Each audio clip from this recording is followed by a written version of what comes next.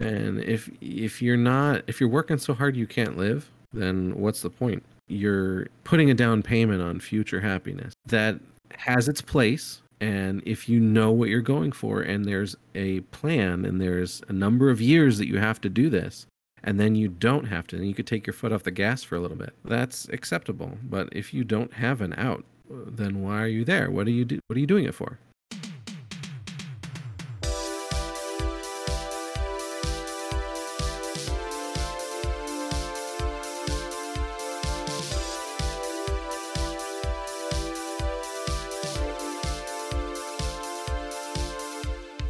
This is the Millennials Almanac, a show where we help millennials cultivate their future. My name is Scott, and my goal is to help you go from dreading tomorrow to wondering what it may bring. Join me as we search for the secrets that enable millennials to achieve success and happiness. Today we will be interviewing a good friend of mine. Matt and I worked retail together at Apple. We were salespeople. Matt and I have been friends for quite a long time, and he's also been someone that was highly encouraging of doing this podcast. I really enjoy Matt's interview because it's something that everyone should be able to relate to. You don't have to quit your job or completely alter your life in order to generate side income or create a business that enables you to take that extra vacation, do that thing with your kids, buy that toy that you want, a motorcycle or car or something. It's not a requirement that we completely upend our current routines.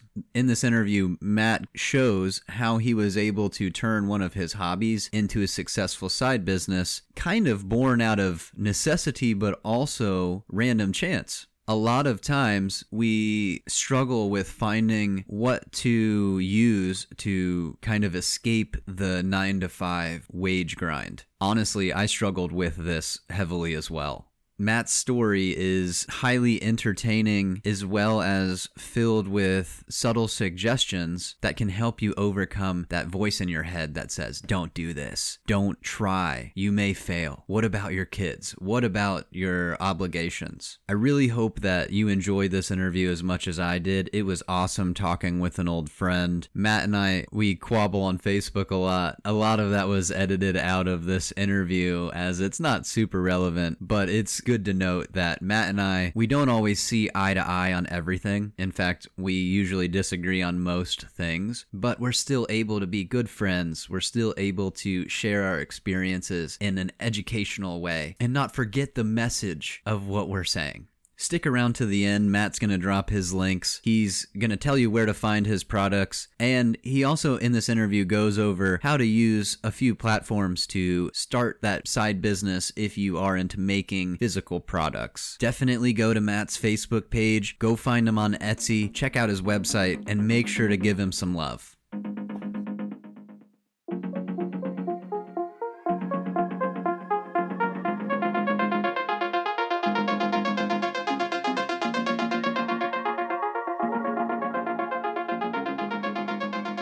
We are talking with Matt today, version 2.0, back and better than ever. Matt runs Pothecary. He also does audiovisual stuff in his 9-to-5 life. And he's also an awesome dad, like constantly doing stuff with his kids. And I'm super envious of that. But anyway, Matt, thank you for coming on. Thanks for having me. I'm trying to remember like most of the stuff that we discussed in our previous recording. And we were kind of obviously discussing what your business does. And I want you to explain that to everyone. And we really sort of got into the help that you got from your family along the way. And that would be super cool to go over again too. But why don't you tell us what Pothecary does? Pothecary is, I'm making aquarium tank rim emergent plant holders. So what that means is you have a plant that likes their leaves out of the water, but is just fine with their root system just dipped in the water, just hanging out in a fish tank, happy. And the great benefit of that is the plants suck up nitrate out of the water, and the fish make ammonia with their pee, and the ammonia turns to nitrite, and then the nitrite turns to nitrate through biological processes. But then the nitrate is really hard to get rid of. So that's where extra plants in your tank come in. And you can put as many plants in your tank as you want. Some fish eat the plants. So having emergent plants with just the roots inside the tank and the leaves outside is very good for some people. So one day during the pandemic, I bought my own pothos plant because I saw on the internet we can use pothos, which is this house plant with these broad leaves, very pretty plant, and you can slurp up some more nitrate. And slurping up more nitrate means to me less water changes, fewer water changes. So I got my pothos and then I said, crap, how do I mount this to my fish tank? Wait a tick, I have this 3D printer that I've had for a little while.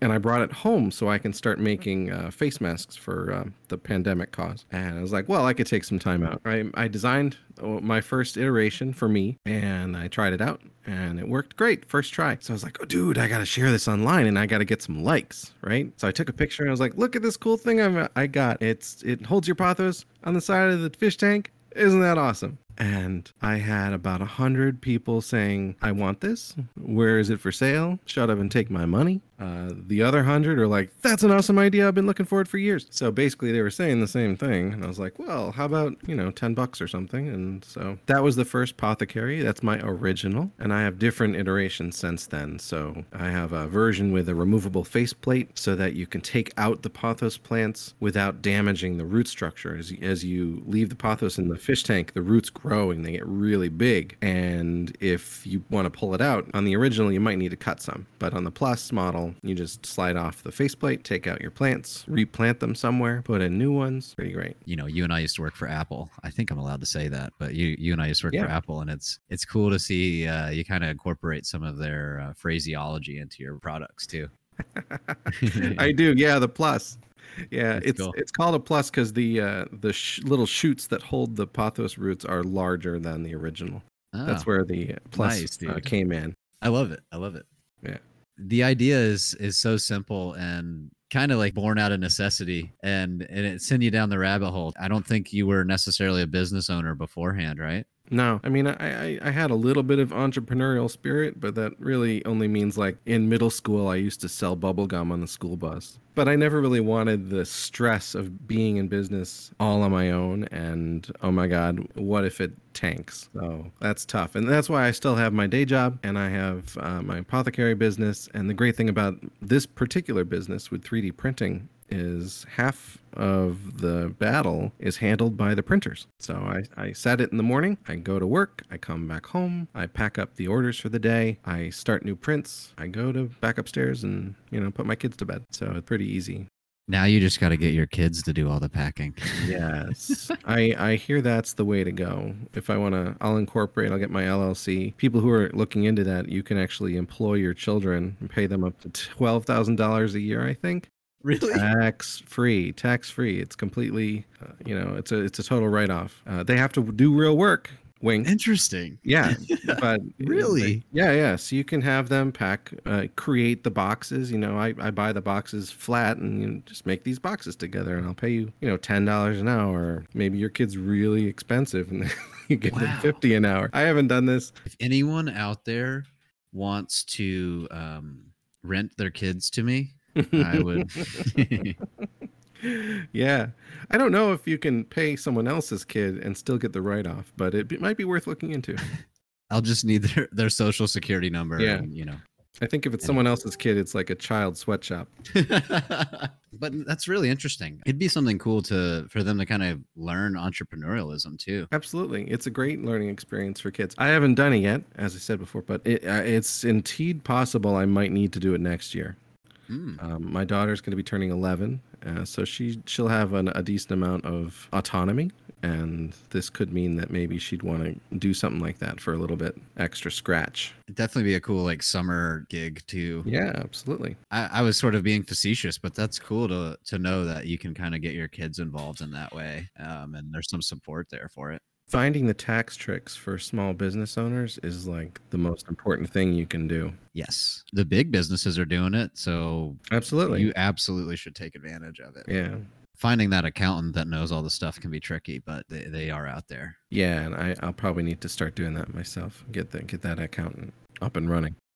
Let's say you like you make money on the business and you have a day job, but you probably have hobbies or things that you kind of do apart from these things, right? Yeah, well, actually, the 3D printing part was the hobby beforehand. I was making goofy spaceships and stuff that you find models for online. And, something breaks in the house, and you're like, you know what, I think I can design something that'll replace that pretty easily. And then aquarium keeping was the other hobby. And then there's your convergence right there. Having it be the hobby first, or the fun hobby first before the side hustle, makes it a lot easier to bear having the extra workload. You kind of hit the nail on the head with people who are, potentially looking to supplement their income or do some passive income. And they're like, well, what should I do? What can I do? I'm pretty sure, just like in your situation, you made the thing or you think it's interesting. And then a bunch of other people also are going to think it's awesome. So look into your own hobbies and what you're doing for fun, and you could probably monetize it to some extent. Even you can take a picture of something you made and put it on Etsy. Etsy stores are free to have, really. It costs like 20 cents to make a listing. And if somebody buys it, somebody buys it. Etsy will advertise it for you. So what's the problem? Just put up a little store if you really wanted to get started with something like that. And then there's like a ton of other options for doing individual retail, if you will, like Shopify and Sure, yeah. You can get your own company store, Google Ads, eBay, I guess. eBay. There's a lot of individual sellers on eBay. eBay takes quite a bit of a cut out. Yeah, man. Yeah, and you can of course be on Amazon too. Talk about your cut. They take 15%, I think. Don't come after us, Amazon. Oh, sorry. My bad. I'm just playing. I was just webcasting an event sponsored by Blue Origin. They're very nice people. But we did actually, we got to webcast Gwen Shotwell. She came into the Zoom one event. So that was fun too. I love that you get to meet all these like celebrities and stuff, or at least like be kind of behind the curtains a little bit. Yeah, I'm definitely behind the curtains nowadays. And even when we were in person. But I would get some... what do they call it? Fanboy-itis every now and then. Bill Nye was at one of our events. Oh, wow. LeVar Burton was at one. Cool, so man. I stole his name tag off the table. Awesome. I was trying to get him to sign it, but they cut off the greet line. So sad. But I got my picture with him, which is nice. Awesome, dude. Yeah, he's a real cool guy. Did you ever have familial inspiration to do anything entrepreneurial? Were you kind of the first in your family to do this? Oh, no. My father is a lifelong entrepreneur. He worked his way all through college, painting houses, and he and my mother baked cakes for college kids from the parents far away. He worked really hard. He's still working hard. Fun story, my dad actually built the first commercial internet service provider. So he's an entrepreneur. He won the DC Area Entrepreneur of the Year award one year. I couldn't be more proud of my dad. He changed the world. Did your dad ever encourage you to be entrepreneurial? Oh, yeah, constantly. The aforementioned bubblegum on the bus routine, I got half in trouble for it because they didn't quite know who it was, but they instituted a rule, no selling things on the bus. And I was like, oh, come on. And my dad just, winked at me like, ha. You were competing with the school cafeteria and they had to shut you down. The man got you. The government came in. Don't let the man get you down. Yeah, there was loads of encouragement. And I mean, even my day job, I got in no small part because of him, because the webcast company, the president used to webcast the earnings calls for my dad's company. So they were sitting on the porch one day catching up, and that's how I met him. I learned about his company. And then one day I was sick of retail, right? I said, hey, Dad, can you introduce me again to that dude? Because I like cameras and recording videos and editing. I have a lot of editing experience. I bet I can bring value to this company and not have to deal with customers 1,000 times a day. And he's like, sure, yeah. And I get a call after the email, and the guy's like, yeah, okay, whatever. I get a call about a month later. Hey, can you do a shoot on Sunday evening, because I guess his normal crew isn't there because it's Sunday. I say, sure, yeah, no problem. I go there, and the webcast is Buzz Aldrin sitting in the room talking about how NASA should be going to Mars instead of the moon. And I'm like, Buzz Aldrin, holy shit.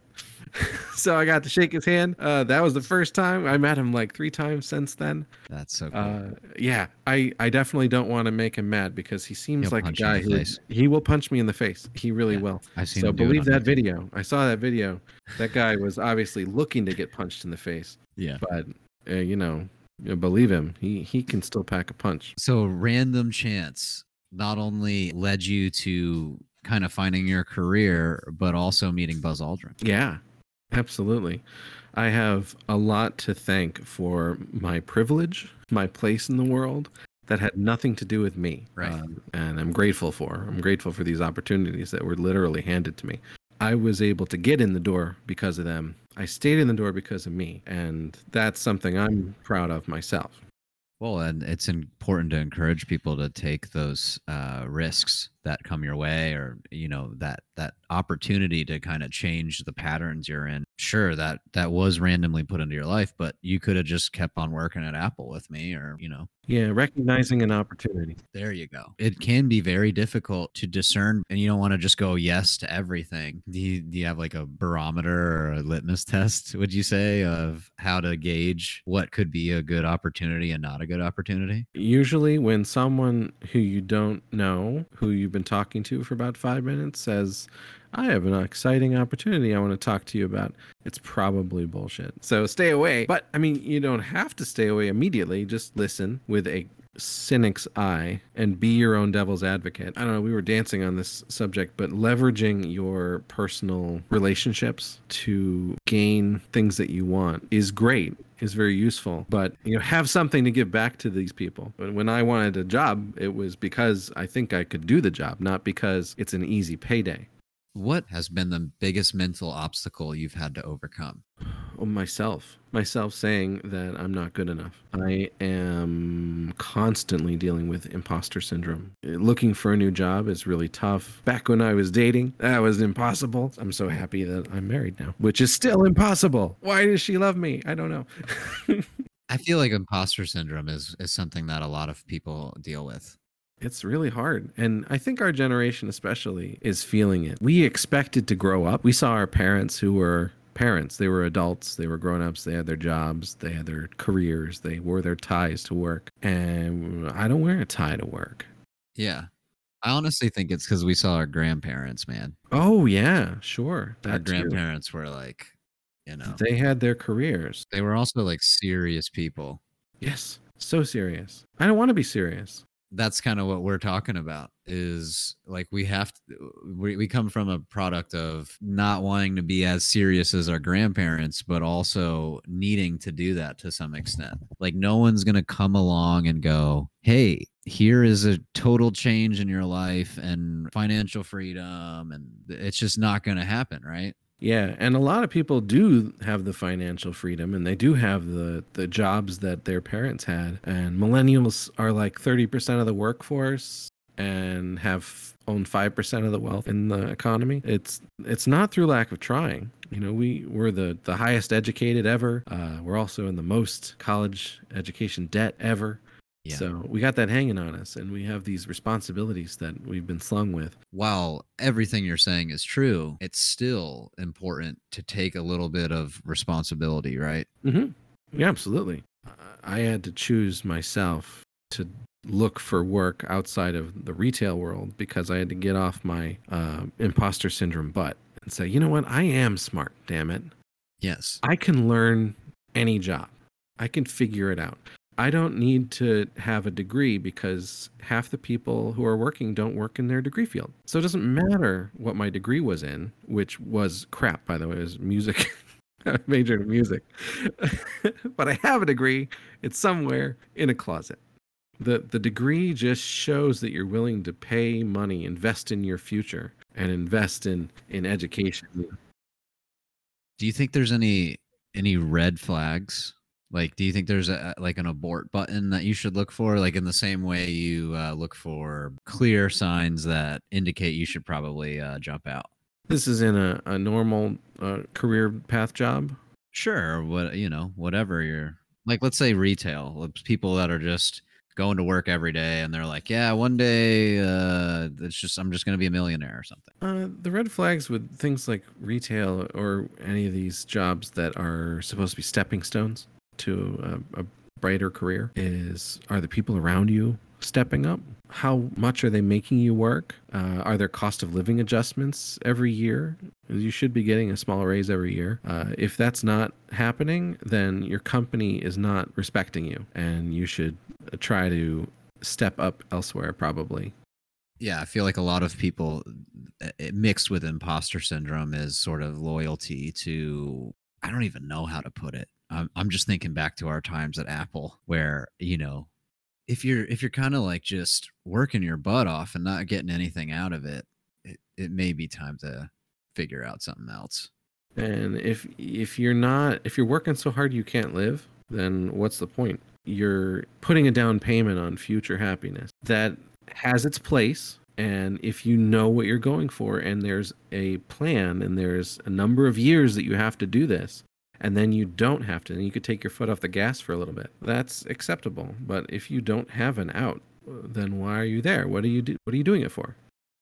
So I want to let you get back to your family. Last time I kept you way too long, and they are lovely and didn't come after me or anything. Before I let you go here, can you drop links to where people can find you, anything you want them to know, and words of wisdom for the listeners here? Sure. Well, you can find my apothecary business at pothocarry.com, POTHOCARRY, pothocarry.com. I'm also on Etsy. That's where most of my stuff is. My little advice is to remember why you're doing this. Remember that now is just as important as later. Now and then haven't happened yet. So if you're building for then, you got to focus on some now. And if you're too busy talking about now, you got to focus on then. So figure out your balance. It's very important. I'm a now guy, and that's why I'm catching up right now. So if you're younger than I am, focus on some then, once a week, twice a week. Pick a time. What do I want to be in 10 years? You got to plan for it. And the best way to do it is now.